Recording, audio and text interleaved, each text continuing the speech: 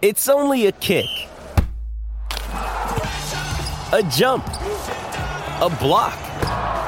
It's only a serve. It's only a tackle, a run.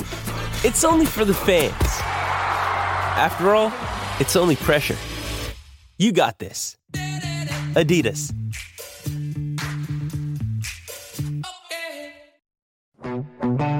Welcome to the Go Big Redcast with Dave, Honky, Boomer, and Redcast Rob.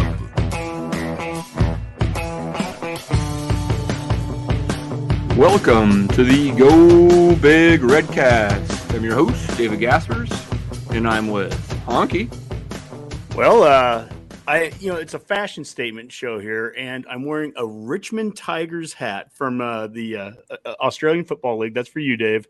And then for all my fellows in the Fantasy Football League, the I Suck at Fantasy Football finished dead last in the league. Pink shirt with the unicorn. Great bunch of guys there. Commissioner Kirk, want to give a shout out to them.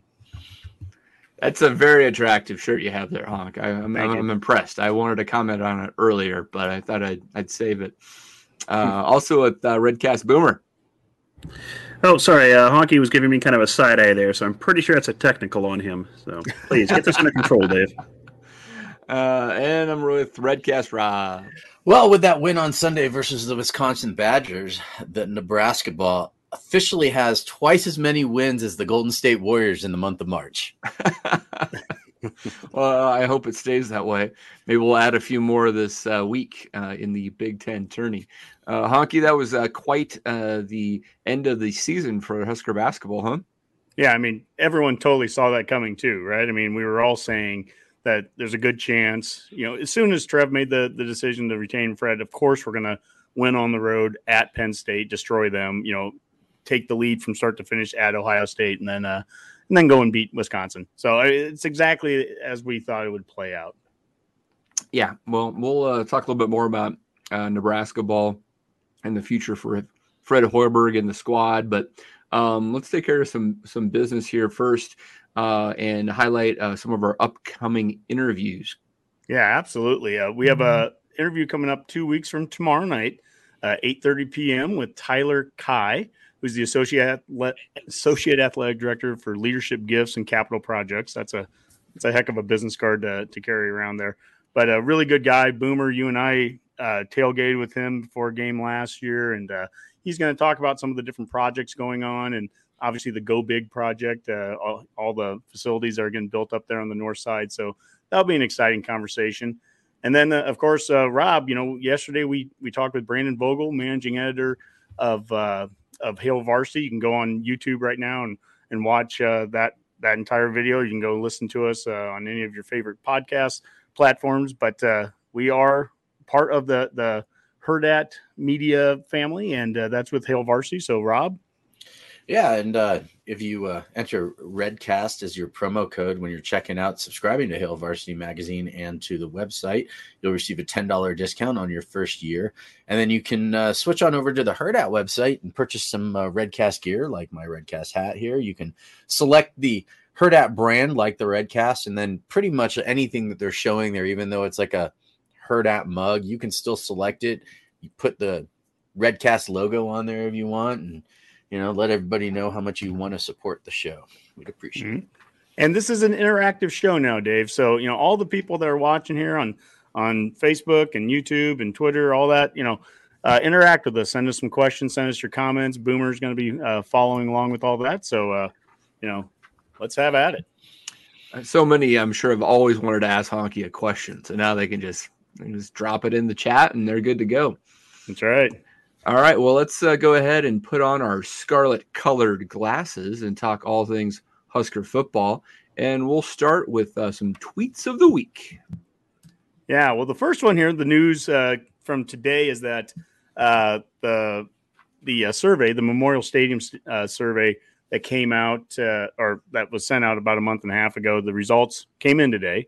And the attitude towards alcohol, this is one from Dave Feit, the attitude towards alcohol at Memorial Stadium, get ready to drink at Memorial Stadium, Husker fans. So, Boomer, I know you and your Redcast on the Rocks, you'll be happy to see that. But basically, 72% of the respondents from that survey, they have a positive or neutral attitude towards alcohol sales at Memorial Stadium.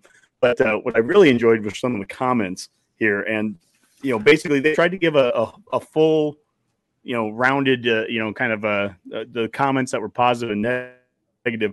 So some of the positive ones, I don't think alcohol sales in Memorial Stadium would create fan issues because most people are already drinking before, during, and after the games anyways. Alcohol sales are a no-brainer. As a recent grad, most people I know leave the game at halftime to drink and don't return unless it's a good game. And then you get some on the other side, such as, please do not allow alcohol. I know it will make the university some money, but it will absolutely ruin the game day experience. And please don't allow alcohol sales in the stadium. This is an atmosphere for family and fans, not for people who become obnoxious because they've had too much to drink. Boomer. Well, I'm not obnoxious, so. Well, you haven't had too much to drink tonight. No, tonight's Diet Coke. It's Lent, so I've engaged in a little self-deprivation and putting the cocktails on hold. So it's a challenge, but it's good. It's growth. So we're going that route. Personal so. growth. Yep. That's what it's all about, right? So a little reflection. But no, I think this is probably, we've talked about this many times. It's something that's probably overdue at Memorial Stadium. We've mentioned other stadiums in the Big Ten pull this off. I mean, we've all visited stadiums in the conference that sell alcohol. Have you noticed any serious problems at any of them? Any worse than? I mean, I've gone to Minnesota, never seen an issue. You've been to Buckeye Stadium, right? Is that? Yep, that's right. Did they sell there? Was there any noticeable concerns or issues there? I don't think so. For $12 a beer, no one's going to the game to get loaded, anyways. I mean, and it's not going to be the easiest thing in the world. And given our concession stand lines, it's takes forever to get one anyway. So, yeah, and really, it was kind of interesting looking at the survey itself, and even if people had generally negative attitudes, it trended more towards the more seasoned demographic had slightly less favorable aspects of it, but even the vast majority of them said it wouldn't really affect their attendance. I think even the over 75 crowd, which had the worst reaction to it, that it was like 75% or 71% said it would have no impact on their attending games. So, in the grand scheme of things, it's the type of thing that can be managed properly, and I'd like to think we're capable of doing so here at the university, and our fans can handle it, maybe. So. Well, maybe we'll find out sooner than later. We have no real idea what this will result in, but seems like it's trending in that direction. Yep. A couple other tweets here of the week. One's from Matrix Analytical. And I thought this was really interesting, Dave. Brian Applewhite is part of a trio of new coaches at Nebraska that has the Huskers a place to consider if you like the ball in your hands. Quarterback, wide receiver, running back, and tight ends coach combo in Lincoln is in the top 7 of all FBS Power 5 programs using our metrics. Things are happening in Lincoln. Fire. So, I mean, I like what I hear there, right? I mean, according to their metrics there, basically all the skill positions on the offense, it's what we talked about we wanted to see with this revamped coaching staff. We want pros, doing, coaching those rooms. And, this is what you get when you get Joseph and Whipple and Honky, and all can that. you bring that back up? Because I need to read it again. I mean, like, a place to consider if you like the ball in your hands, QB, wide receiver, running back, tight end, coach combo in like his top 7 in all of the FBS Power 5 using our metrics. Mm-hmm. So I'm just a little confused in the sense of like, does everybody get the ball that often? Or are we just going to have that many plays? Will each play have the wide receiver, running back, and tight end all touch the ball? We're just going to be laddering the ball back and forth. I mean, it's just like the metrics seem to just be like, well, each one of these coaches have come in, have been able to get their position group to touch the ball a lot. But when they all are in the same room now, it might be a little more challenging. I don't know. Yeah. I mean, Dave, this is what it's when you bring the best of what Frost has with the best of Whipple, everybody touches the ball in this offense. Right. We've got some amazing creative plays. I mean, where tight ends are throwing it back to running backs or pitching it to quarterbacks. A lot of double flea flickers, like ball coming back into Thompson's hand, throwing it to a tight end who laterals to an offensive lineman who's eligible. Or something. It's a. I mean, we've got fake slides that Whipple brings with him for, Completely. I mean, there's so much creativity. And I think that's what the Matrix Analytics that we're talking about or we're trying to get to. At least I hope. last but not least, we're obviously big on in-state recruiting, and the remaining two. Here, let me go back to a graphic that we were showing in previous shows here. In-state recruiting, we have 5 offers out to in-state kids. 3 of them have already committed, Gunnar Gotchula, Benjamin Bramer. And let me make sure I say Bramer because we had a follower, Dylan, that he goes, I love your show, but man, you got to stop butchering the guy's last name, which I appreciate this, by the way. You butcher somebody's last name? Oh my gosh. If I butcher a name, let me know and we'll get it fixed. So it's Benjamin Bramer from Pierce and then Sam Sledge. Those 3 are committed. And then the 2 that we have offers out to that just haven't committed yet are Malachi Coleman and Maverick Noonan. But if we go back to the tweets of the week, Steve Wiltfong has the crystal ball now going towards Noonan and Coleman. And Dave, you understand the crystal ball stuff better than I do, I guess. But apparently 92 is good. Well, the crystal ball, Wiltfong, the national guy, has a 98% accuracy. So when he puts a crystal ball out, he's serious.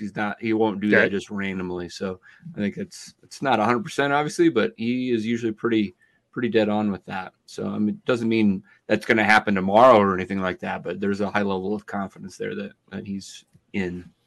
Well, if he's right, then basically that would be the top 5 kids in the state all choosing Nebraska, coming to Nebraska.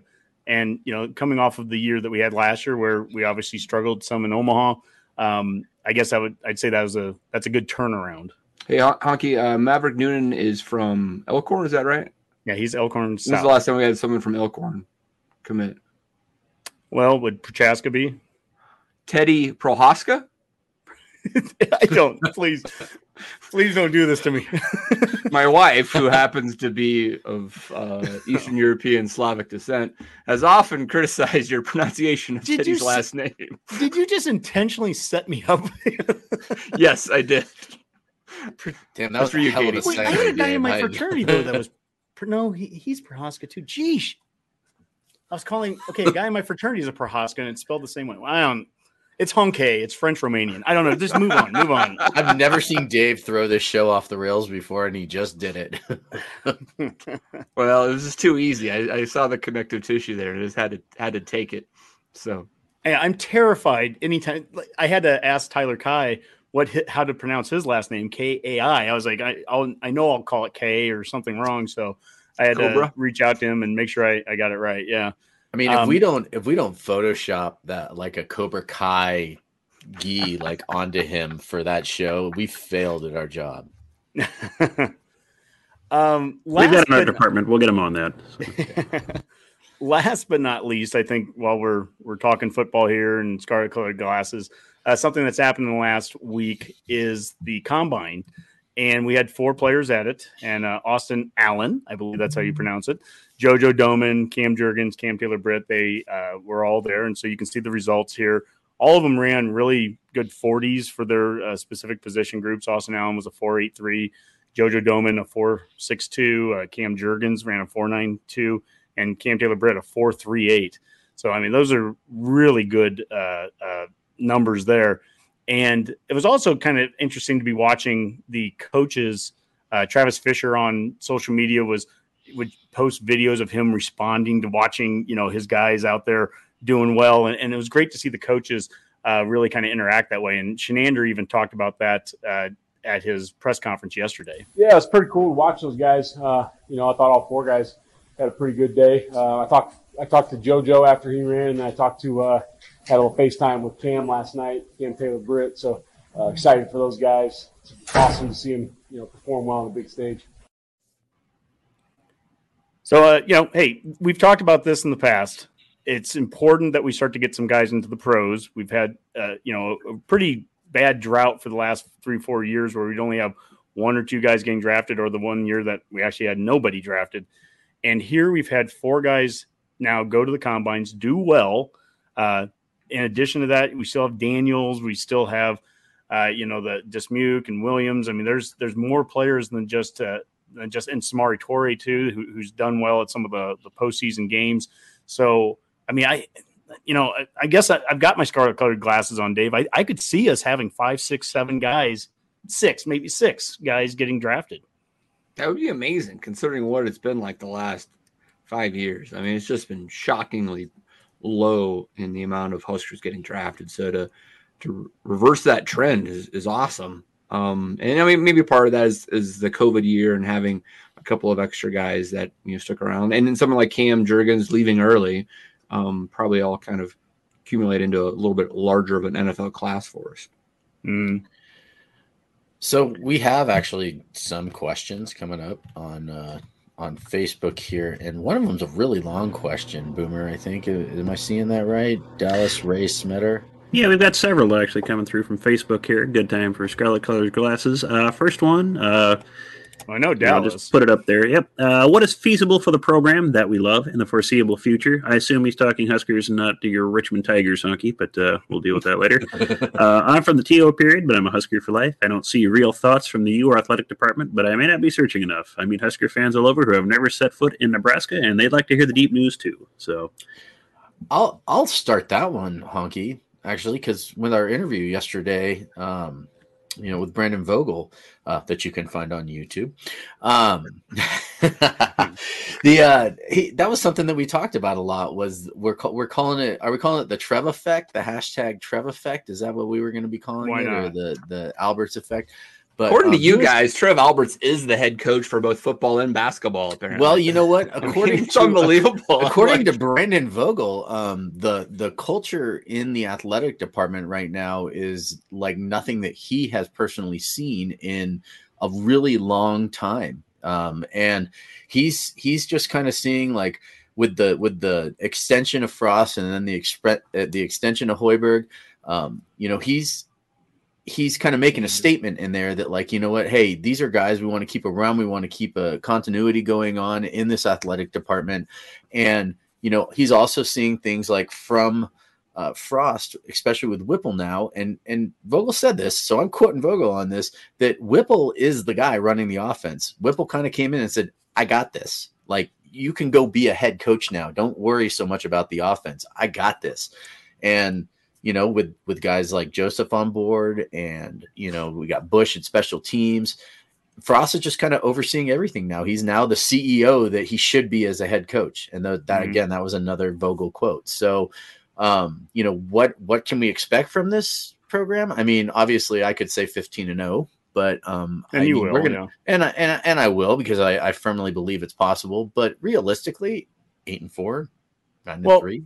Boomer and Dave, you guys are analytic guys, and that's what Vogel is.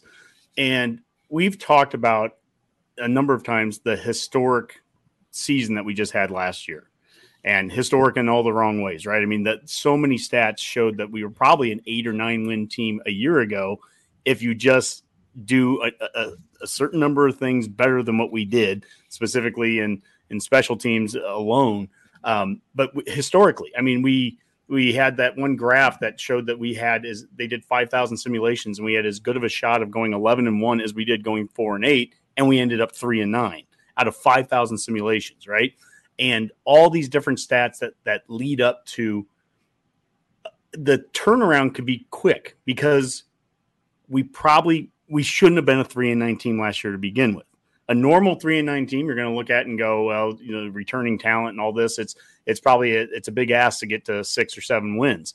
And, talking with Brandon there, it's more of a confirmation that it is possible that a team like this can turn around and get to 8-9 and not even really be anything from an analytics standpoint out of line. I mean, right now we are the SP Plus had us like at 11.7 points better than the average college football team coming into next year.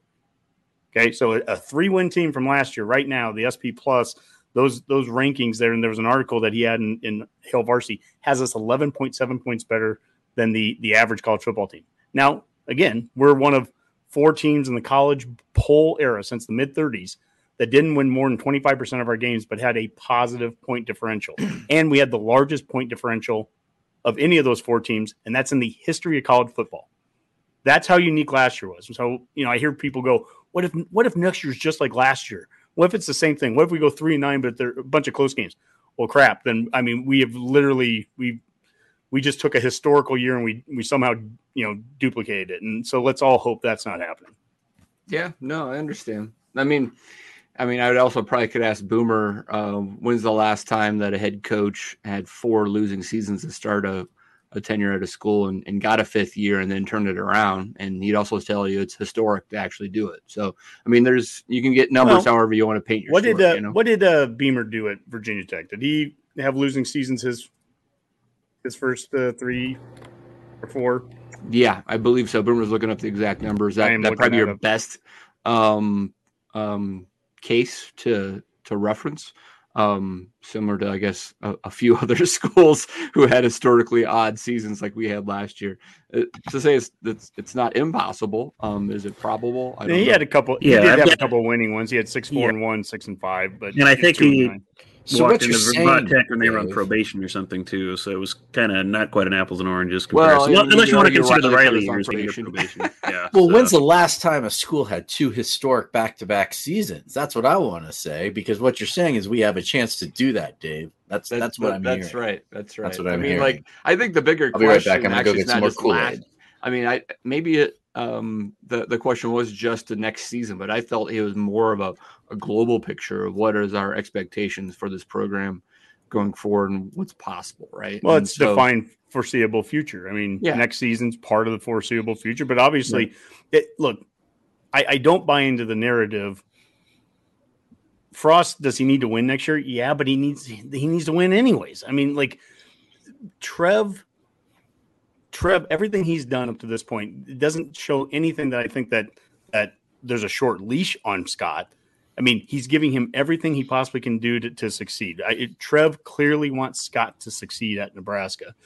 And Scott needs to win games, but I mean, that's no different than what we would have said 12 months ago or 24 months ago. And the changes that they've made since October, and you can go to the Matrix analytics there. I mean, there's some support to show that the changes that have been made are going to help us get over that hump. And that's not even talking about Bill Bush being a special teams coordinator and the difference that we can see over in that area, which has just killed us, for the last number of years too. Sure. I mean, I guess what I was trying to get at, I guess, is the bigger picture of not just next season, but going forward. I mean, I listened to your interview with Brandon Vogel, and I think you're correct. I mean, Trev Alberts doesn't want to fire Scott Frost next year. It's not like that's his intent in extending him. It's just to drag this out for one more year so he can save some money or think he has a better pool of candidates to hire. I don't think that's his case at all. But if Scott Frost goes 4-8 next year, he may have his hand forced, right? I mean, that's different than saying he wants to fire Scott Frost. It's like he just decides that, look, I mean, he's gotten 5 years and he just hasn't got it done, even with his new coaching staff. That's not impossible to imagine. What I'm getting at is the analytics of last year showed that team more than likely was a 7, 8, 9 win team from a historical, traditional standpoint. You take that, you do all the simulations, and that's where that team comes out. So my question is, for us to go 4-8 next year, what a step back, really, because you hired all these coaches, these pros, these guys are the top 7 in the Power 5 of rankings of all those offensive skill position guys, and we have a Bill Bush who's demonstrated success as a special teams coordinator at this school. What a step back it would take to go 4-8. Even though the record would actually technically be better, it really would be a step back. I don't know how. Sure, I understand, but I mean, to some point, you ultimately have to have. We've talked a lot about culture, and I mean, it feels like there's good culture apparently now in the athletic department. But I mean, starting as of in the last year or two, I felt like Frost had the culture of the football program going in the right direction. But it ultimately wasn't a winning culture. I mean, not to say it wasn't a good culture, it just wasn't producing wins. So if you're not producing wins, it wasn't a winning culture. So the question is, with the new coaches, can they actually create a winning culture? And sometimes that can take a while, right? I mean, and you might just click and they're 9-3 next year. You're right, but it might take a while. And so, I mean, for my opinion, to try to answer the viewer's question is I think getting to 6 or 7 wins next year would be a really good thing.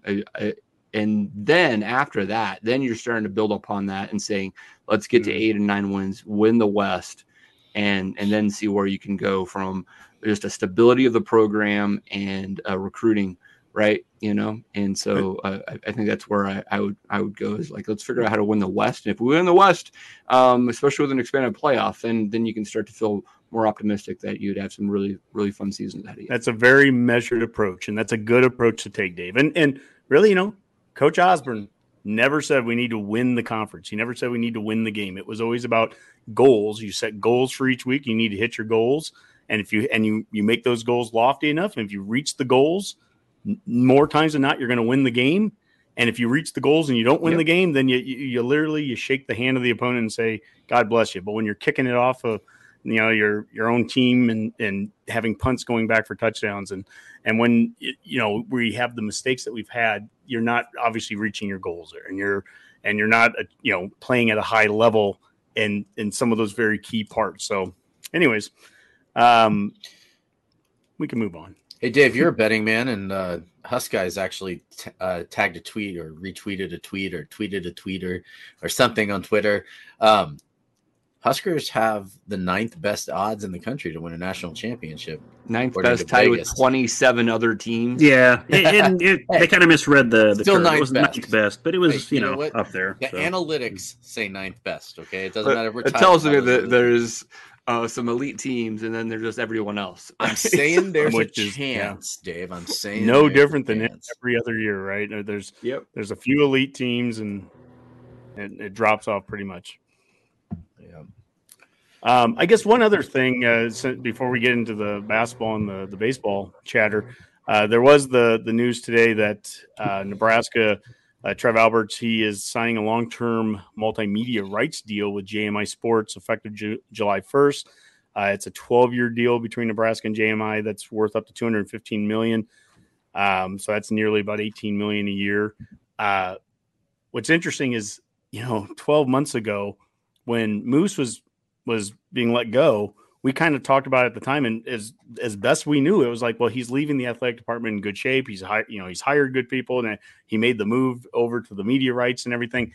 And here, this is another example. Trev is kind of his first 7-8 months, man. He's been busy, and some of it's undoing these things. So now we're going back, and I guess we didn't. We obviously weren't making the money that we thought we were going to make going with it. So getting back into having a media rights going through someone that used to be IMG. Now it's going to be JMI, but they made that announcement here today as well. Did have a few more football-related comments before we shift gears here. I thought we'd bring those up. Lang Farms asks, does the defense take a step back, and does that bring the ceiling down? Well, let's look at what Shenander talked about here with the new guys and trying to mix in kind of old and new. Yeah, I think, like I said, I think there's two separate entities right now. There's a group that's been here, that the new stuff isn't really new. It's just, they've heard the word so many times. And then there's, some incoming freshmen, some transfer, some junior college guys that they've never heard anything. They've never heard us teach technique. They've never heard us teach a drill, and they're getting this big chunk of install. So I think that those guys are a little bit behind as far as schematic stuff. And to me, we will catch them up with that. I just want to see them move around. I want to see them go hard and not be afraid to make a mistake right now. So they have a little bit of catching up to do, but we'll get there. To the point of the question, obviously, when you have a bunch of newcomers here, we love the talent, right? That defensive backfield, we brought in 5, 6, 7 new guys, and it's high school guys. It's transfers from FCS. Omar Brown from Northern Iowa. It's JUCO guys. It is just straight up transfers in the portal from Arizona State. And so we're bringing in a lot of different talented guys, but there is this transition. And so the question being, do we expect a little bit of a drop off like right away? This is a challenge here because the defense played so well last year. If we had an average defense last year, all of a sudden some of those analytics I was talking about earlier wouldn't have looked so good. We would have been blown out in some games if our defense didn't do what it did to keep us in it. And I don't know that we can just rely on the defense coming out on day one against Northwestern and be performing at the level they were against Michigan State, in the second half there, Dave, where I think we gave up 13 yards, against Walker. So that is a legitimate concern. And the Big Ten being a trenches kind of league, the D line, I think, is an area that we'll see what happens as spring ball goes on, but there's a high likelihood that we're probably going to hit the portal again after spring, just to build at least some depth there, is my best guess. Yeah, I mean, the D-line, I think you have to bring in an extra body or two that you feel could contribute in some way. I mean, they don't have the depth there for what they need to do. Secondary is really interesting. There's a lot of young talent there and some exciting, opportunities for guys we've been waiting to emerge.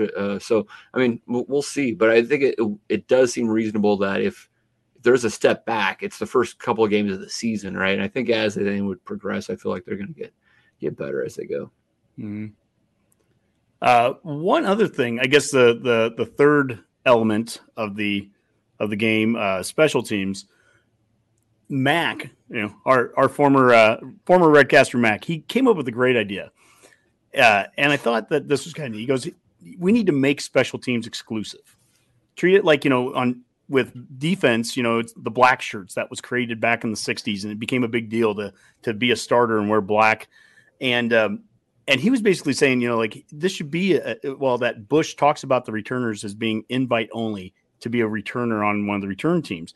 And the idea of making it exclusive.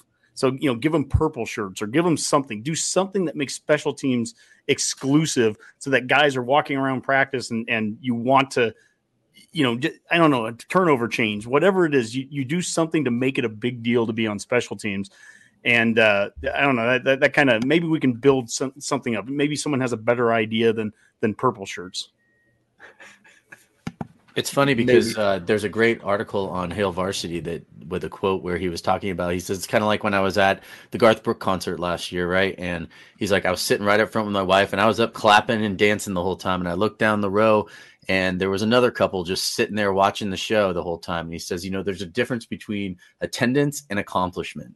And he said, I expect my players to not only be in attendance on special teams, but they need to accomplish something while out there. That's kind of the summary of the quote. And that's, makes all the sense in the world, really. And there's a lot of guys that are going to be required to play special teams this year. We've talked about it before that maybe aren't necessarily thinking that. But Mickey Joseph said, hey, if you want to play for me, you're going to be playing special teams as well, right? So, there's a whole new attitude, it seems like, at least in that area. So, Boomer, you have anything else? Yeah, a couple other here. Dom with a little premature question. If Frost does go 4-8 and gets fired, does one of the current assistant coaches step up and take the head coach role? So I'd be shocked. I'd probably anticipate a full house cleaning if that's the case. They're going to have to rebuild Memorial Stadium at that point anyway because it'll be burned down. And yep. And a little more chipper news. Jason Stinger asked, did we get any more info on the players reunion that's supposed to happen after the spring game? Anyone hear any recent rumors of that or talk? My invite must have been lost in the mail. Honky, any idea? I have not heard anything about that. So they're saying that the rumor is that there'd be some big former players reunion. I've actually seen some rumblings of it on Twitter every now and then. They're just saying that a bunch of former players are supposed to come back for the spring game, and then there's going to be a big gathering of them. I'm not sure if that would be like a public thing anyway, but I guess it'd be cool to see all those former players come back and kind of, support the program. Like, yeah, sure. I think there's over 200 of them that were there at the, the press conference introducing Frost, back in 2017. So I'm all for it. Former players, come on back. Yeah. And that was something Trev was trying also to do to help build up some of the sales for the season or for the spring game tickets. I know that they were reaching out to Ndamukong Suh and Zach Taylor, and so some former players to try to get them to come back as well. So that that's we're all in support of that. Redcasters, if you haven't bought your tickets already, get out there, get tickets. Let's sell out the spring game, and let's make it a great weekend. Really showing off Lincoln and kind of fully coming out of COVID, and let's have a great recruiting weekend there too with that. And now, Nebraska ball. Let's go to Nebraska ball. And we alluded to this in the opening, but it was the most unusual week that you could possibly imagine, considering how the season was going. But The Huskers have gone on the road and won their last 3 Big Ten games, somehow actually crawling out of the cellar into the 13th seed of the Big Ten tourney, which is quite the surprise. It does put us up against Northwestern, who happened to beat Nebraska twice, both I think relatively handily in tomorrow's matchup, whereas Minnesota and Penn State are the other game there on Wednesday. And then if we do beat the Wildcats, it is hard to beat a team 3 times in a season, right, guys? That's right. We get to play Iowa on Thursday. So that would be the Nebraska path to a quarterfinal matchup on Friday with potentially a Rutgers. You know, Dave, you actually said the exact same thing that I said to Brandon Vogel yesterday when we were talking about that. I said, yeah, it's the hardest thing to do in sports, especially in basketball, is beat the same team 3 times in a row. You don't get that opportunity very often in sports. So, yeah. But I mean, you'd also say that we're not a good matchup versus Northwestern because they actually looked pretty darn good against us both times. So everybody looked good against us up until the last couple weeks. You could go back and look at Ohio State, for example. We could have won that first game versus Ohio State. We should have, in fact. We were up by 5 with like a minute to go, and we ended up losing that game. Next time around, when we had them up by 5 with a minute to go, we hung on, right?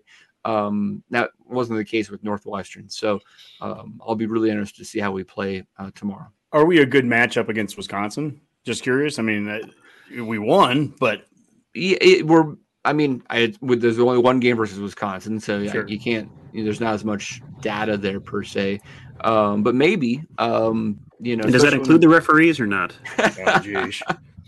I'm sure they travel. Bryce McGowan's wasn't there and everything. I mean, that's a hard game to figure out. But I mean, like Wisconsin doesn't wow you with talent per se, or like they don't have like this massive post player or anything that's just going to like throw you off, right? So, I mean, there's some is larger than their parts, right? And so, I don't know if that's the case with everyone, but I'm just saying that. I mean, we have not looked good versus Northwestern either game. Well, there's other games, even in our losing streaks, where we were very competitive at times. That wasn't the case versus the Wildcats. So hopefully that's different. I mean, I think it can be. I don't know if I'm certain of it. Adam Carricker had a funny tweet. He said, I forgot to mention the way the refs were calling the game against Wisconsin. I get the feeling the Big Ten doesn't want Nebraska to play anyone else in basketball either. So, well, as we look at the tournament here, I do like the side of the tournament that we're on, the bracket.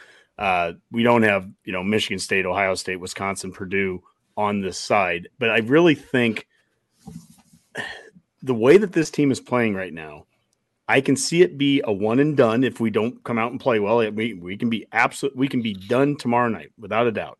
If we beat Northwestern, I'll go on record. If we beat Northwestern, I think we can make it to Saturday. I mean, I think we can get through Iowa. I think we can beat Rutgers, and at that point, you're in the Final Four, and hell's bells, figure out what happens then. But I can see a route to Saturday, but it's all about that first game, man. The first game, you got to get started. Yeah, I hear you. I think both a bubble team.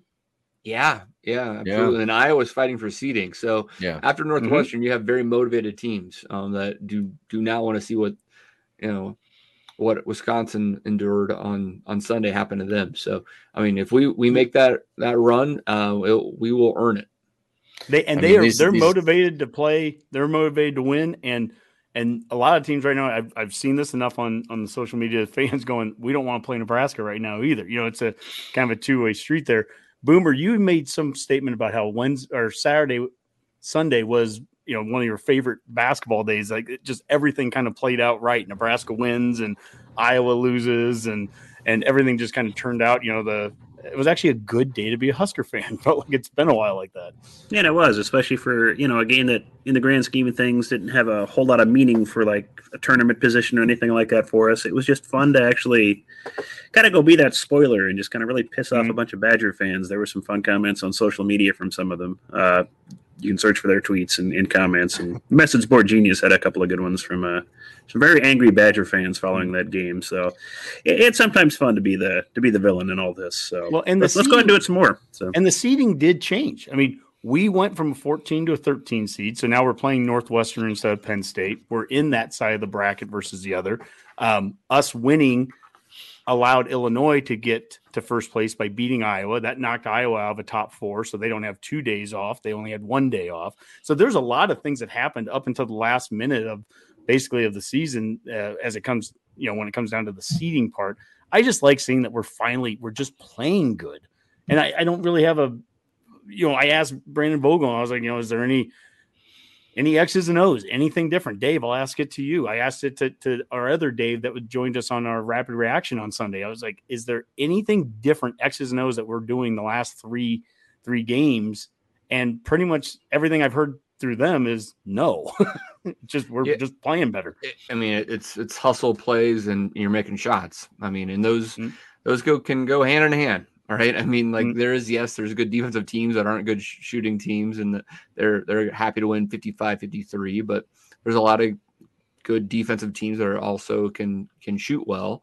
And there's pace of play and other factors that end up with, what you end up scoring in a game. But, I mean, we haven't shot well at all year, and we really at times didn't play a good enough defense, right? At least through sustained periods of time. Sure. In the season, with our blowouts in particular, but even in our close games, I'd say that we probably were not, the best defensive team at the same time as not being the best shooting team. Somehow it all clicked there at the end. You can say it was Trev Alberts giving Hoiberg an extra year leash, but I think it's probably more complex than that, right? But I mean, what's frustrating to me, I would say, is that I think we kind of, and Boomer, maybe you can look this up, last year we started to play better later in the season, right? We played really good versus Rutgers, if I remember correctly, and then had a couple other wins late in the year, and it was like, oh, that's the team that we kind of expected, and we want to see that next year. And then here we are again at the end of the year, and this is more pronounced, having 3 road victories, 2 versus top 25 teams, 1 versus the top 10. But it's the same thing. They're playing the way we felt like they could have played all season long, right? And the question is how can Hoiberg going into next year change that, right? Well, that's what I would want to find out. Well, Dave, and my thought on it was that there's almost like this buy-in now, right, where a lot of these players are realizing like, hey, because a lot of these guys aren't going to go off to the NBA, right? A lot of them have the opportunity to come back next year and play again. And one of the things is I think that maybe after Hoiberg got extended like that, they started realizing like, well, we better buy in now or we're not going to be here next year. Weren't bought in to try to win earlier. What's going on? Well, I get what you're saying. To make a difference. Well, that's ridiculous. But I mean, sometimes you don't know. I mean, and I mean, well, that's on Fred, in my opinion. Then, if he can't motivate them beyond, I think my coach is gone because we've performed so poorly this year.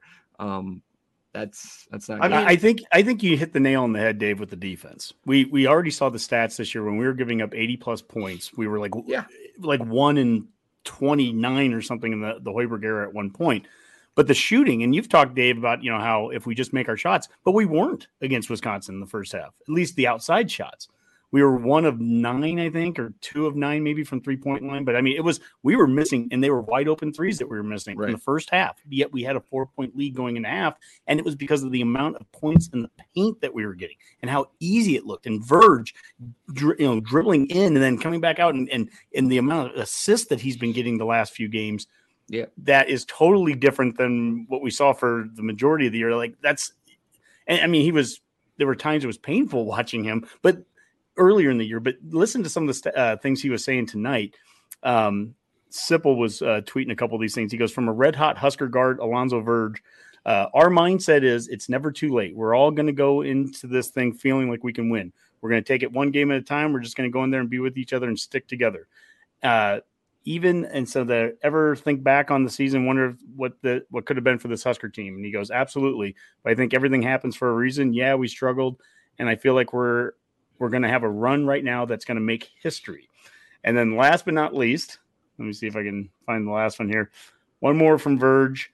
What is Nebraska's mindset going into Indy? Really, it's all or nothing, man. We have very positive energy in the locker room right now.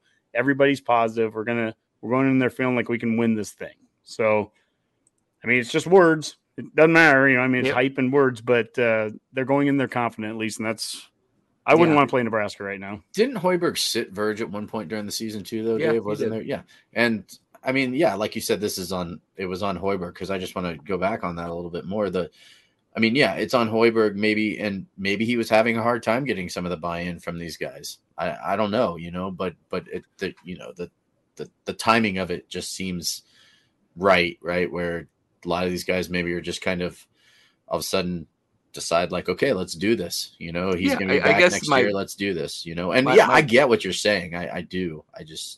I'm wondering if it has that effect, because it's a different team. There's a whole new attitude out there. It's just nuts. Like it's fun to watch this again. Like I actually, I kind of felt like, wow, this team's going to come back and win this game against Wisconsin, just because, the way that the refs were, refing, they're like, okay, well, you can try to make us lose this, but we're not going to. Like that attitude throughout the entire second half was like, oh my God, these guys are like there was no give up. So back to my initial premise, I guess, Rob, is like, how does Fred capture that and get next year's team to play like that from game one? We should never have lost game one this year. Right. And we did, because they didn't play that way. And so a part of it potentially from a program building standpoint is how can you get some of these players that could go turn pro, even if it's not in the NBA, and go play somewhere else in Europe for 10 or 12 years to stick around an extra year. So you have some more continuity within the program, right? Because that's how you get the buy-in right there. Yeah, because then those guys are like, look, we know we can do it. We were doing it last year.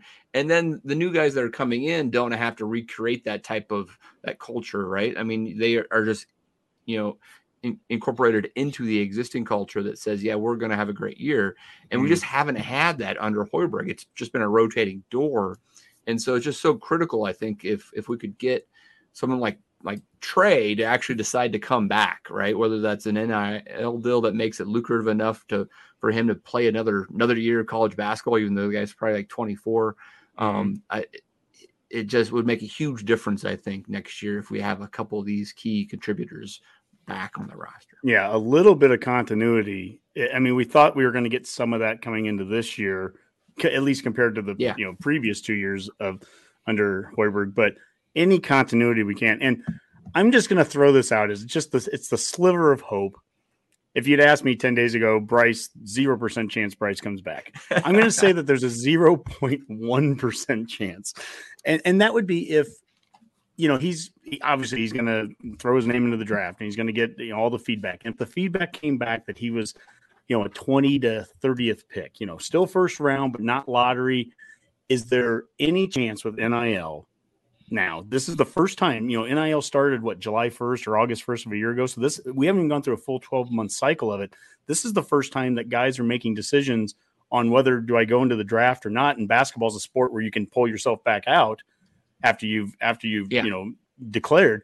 So is there a chance? I mean, is there a chance where a guy could be like, hey, I can make enough in NIL to at least make it worth it a year? And because my brother Trey is going to come back and play, maybe that's enough of a pull. Like I said, this might be a 0.1% chance now, but in 2 months or 2 weeks ago, I would have said it was a 0 chance. So who knows? Yeah. I mean, I'm pulling at strings, but to your point, Dave, no matter what, it's that continuity. We can't just keep flipping everything on the roster and then come November think you're just going to, come out and be this dynamite team right away. You've got to have something coming back that you can kind of build off of. And I think what Wilcher has been doing and Walker coming back. And if, to your point, if Trey at the very least, man, if we could get Trey, those three guys, that's a hell of a nucleus to build around. Yeah, absolutely. If Bryce comes back, I'm going to say it's all because of Honky, because he planted the seed in some huge booster's mind that, if I can just figure out how to get Bryce, I don't know, 1.5 million or something, maybe he'll give us one extra year. We could do like Redcast shirts, like 0.1% or something, and Honky said it. Yeah, no, that would be wonderful. So yeah, if any Redcasters out there are, huge boosters, Go for it. I mean, from a recruiting standpoint, hockey, I mean, let's talk about Bryce for just a second. He has come a long way in a 30-game season. You have to admit, right? I mean, you were a little critical of the 5-star the first month of the season or so, but he's come a long way. He's played better defense, made better shots, and he's lived up to his billing by the end of the year. Yeah, he was the newcomer of the year.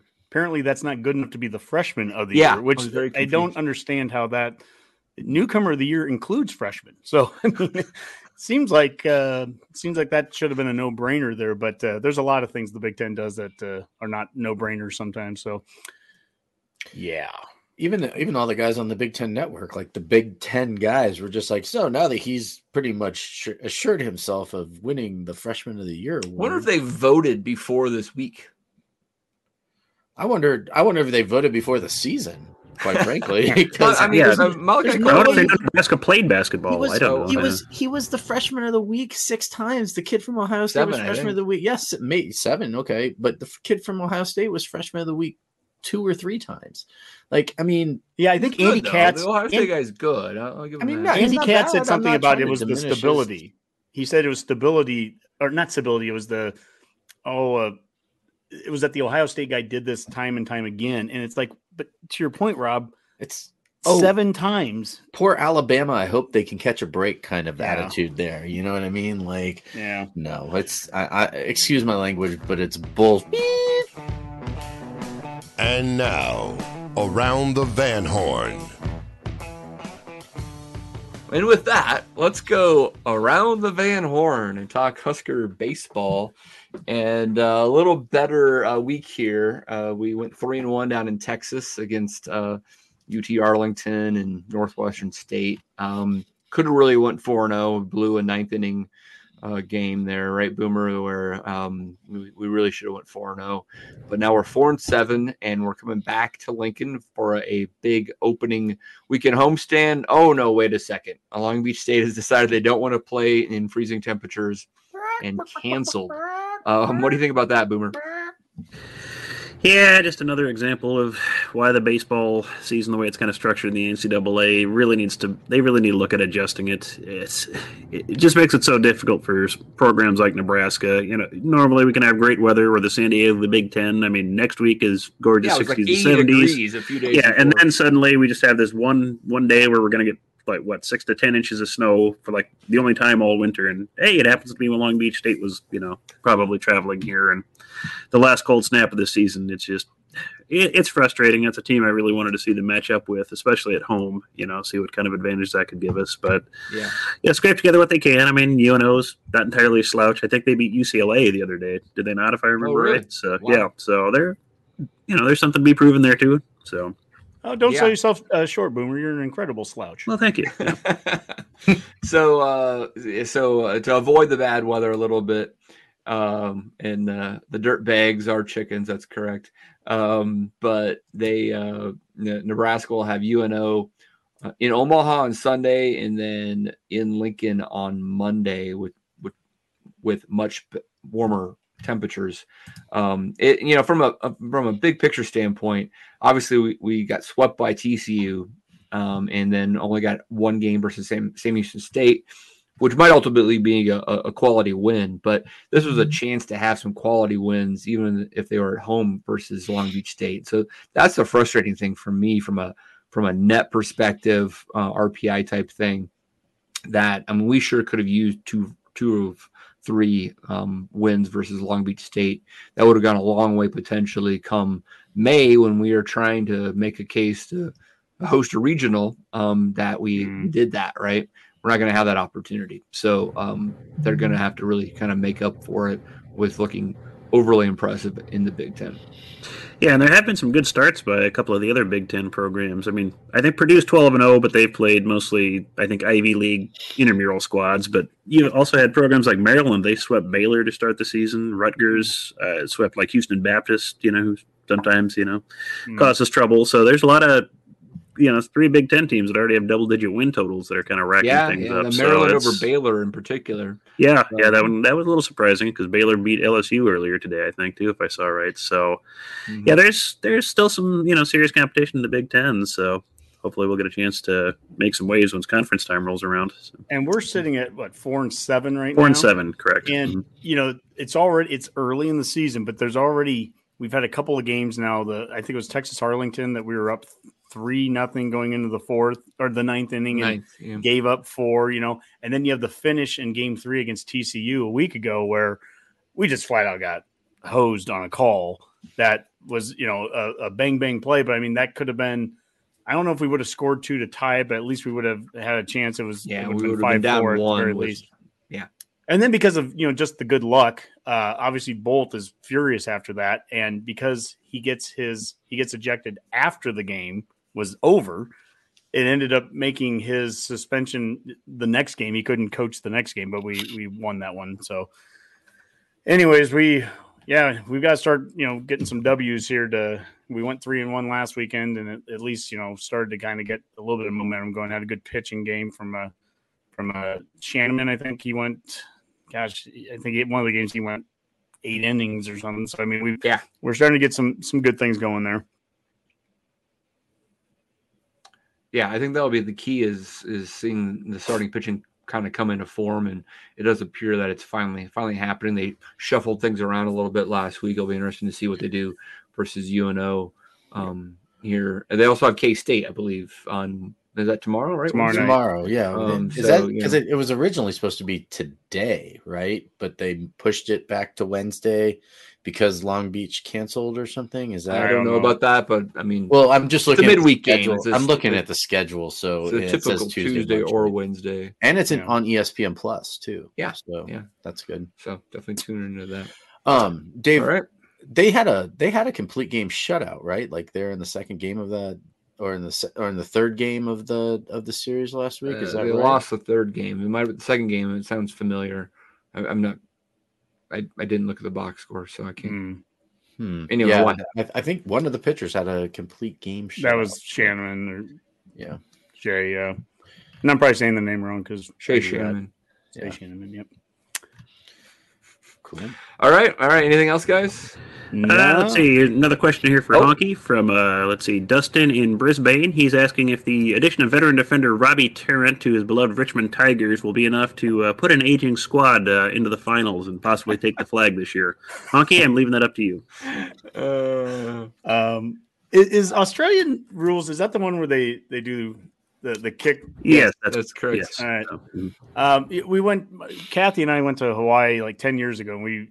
And we were in the hotel and made friends with these people from Tasmania, and that's how we sent them. They play quite a bit of AFL games in Tasmania. Yeah, so we sent them Dorothy Lynch and a bunch of great things from Nebraska, great cultural things that they could appreciate, and then they sent us. I had some Vegemite dip that they sent me, which is just horrendous. That is some of the worst stuff I've ever had in my life. Yeah, and then he sent, and of course I sent him like a Husker hat or whatever. So then he in return sent me his favorite team, Richmond. And Dave, you would probably know much better than I would. I think he said that Richmond's traditionally not very good, but is Richmond? Are they saying Kilda bad or no? Richmond's been very good the last few years. They've won, I think, 3 of the last 5 premiers. So really? They've been good, but they're getting kind of up there in age, so they're probably running out of opportunities. So I'm like the back in the day they might back then they might not have been good. I'm like the Patriots of back when they had AFL. Brady at least of the AFL. Oh, cool. Yeah. I actually would really. I think that would be a great Ted Lasso series if Honky somehow gets hired to be an AFL coach. That'd be great. I'd watch that. Yeah. Oh my god. He'd be like, can I go with you? Can I go with you to be like Lasso's sidekick? Yeah, you'd be his assistant. Totally. Yeah. I think that'd be perfect. That'd be the perfect role for me. Just to stand there, on the sidelines the whole time, nodding and learning the rules of the game while Hunky yells and screams about the referees. That'd be awesome. Oh man, run the triple option. I did see that there was a tweet I did see today, Honky, where they actually talked about the fact that they've been really focusing on the run game a lot more than they thought Whipple would be, with a lot of downhill running. So I thought that they know how to play up the audience, Rob. They sure do. But yeah, that was one of the defensive guys was making the comment about it. Yeah. Yeah, So- Garrett Nelson said they're not trying to out scheme people now; they're trying to out physical. Which, yeah, I mean that's red meat for me. Yep. Yeah, Exactly. I mean, honky. All right. all excited now. Let's get out of here with some parting shots, and we'll start with Honky. We'll start with the sad news, and that former Husker basketball player Dylan Talley passed away over the weekend. It was a real shocker. And Doc Sadler had posted he tweeted about him, and he just said, "So sad to pass the news that former Husker Dylan Talley passed away tonight. He was a person that would give you the shirt off his back. Love you, my man." Our condolences go out to the entire Talley family. In addition, Nebraska is expanding the red carpet experience to the spring game, also to baseball and softball, which is very cool. Dr. Lawrence Chatters, the Associate AD for Diversity, Equity, and Inclusion, said this new Husker tradition is something that everyone across our state can be proud of, and the number of children who have benefited from this initiative is in the thousands. So it is very cool, and it's neat to see that continue on. Again, I'm just going to say Trev effect. And last but not least, this was shared from Big Ten Network today. Nebraska's 2 tournament games in the Big Ten tournament versus Michigan and Iowa were the 2 most watched in women's basketball history on BTN. So very cool. And, Husker Nation, you do it all the time. You show up in person, you show up on the ratings, and it's great I just love the support of Husker Nation. Great job. Awesome. That was 3. Is that right, Honky? That was just 3 parting shots. He hit the under, folks. The under hit. Yeah, right. All right. Nice. All right. Let's go with Redcast Rob. Well, it is International Women's Day today, and I want to give a shout out to all of our female supporters out there, whether you're on Twitter, Facebook, YouTube, birthing one of us like Marty and what are your parents' names there again? Mike and Marty. Mike and Marty. That's They like to party. I like to party. And Marty. Well, I was specifically Marty Honky, and you guys like to comment on all of our stuff and give a shout out. You know what? Because let's be honest, without you women, we wouldn't exist. So you guys literally give life to everything. So thank you so much for everything that you guys are doing and for your support. We love you guys on Twitter. You're some of the best follows out there, and keep it up. Go Big Red. All right. Get us out of here, Boomer. Yep, sticking with the theme of women, don't forget that I believe Sunday they're picking the NCAA women's basketball tournament. Nebraska is projected to be in there. Last I looked, ESPN has them picked as a 6th seed to play in Austin. So matching up against Washington State. Texas would be the second round matchup there if they got through that. So that would be pretty exciting. And I know don't have to tell Husker fans to turn out to support any of their teams, but that should be well worth watching. And then Generation Red Live, he's just asking, dang, I missed the show. Can you all start over? Well, probably not tonight, but luckily this is available on YouTube and will be a podcast. So listen to it on any of your fine Heard At podcast networks where you choose to listen. So. Oh, crap. I forgot to hit record. You did, didn't you? Huh? No, that often said this. Yeah, that used to be a real issue. Thankfully, now this new StreamYard, which Generation Red Pod is the ones that got us on to using this, that eliminates some of those mistakes. So if you've been watching us, we're out there. We're live already. So don't worry about the recording. All right. Good stuff. Wait, we're guys. live? Yes, Rob, we're live. Did I pick my nose at all? Regrettably so at times. All right, guys. Fun show. Enjoyed it. Let's get out of here with that's a Go Big Redcast. Go Big Red. Beat Northwestern.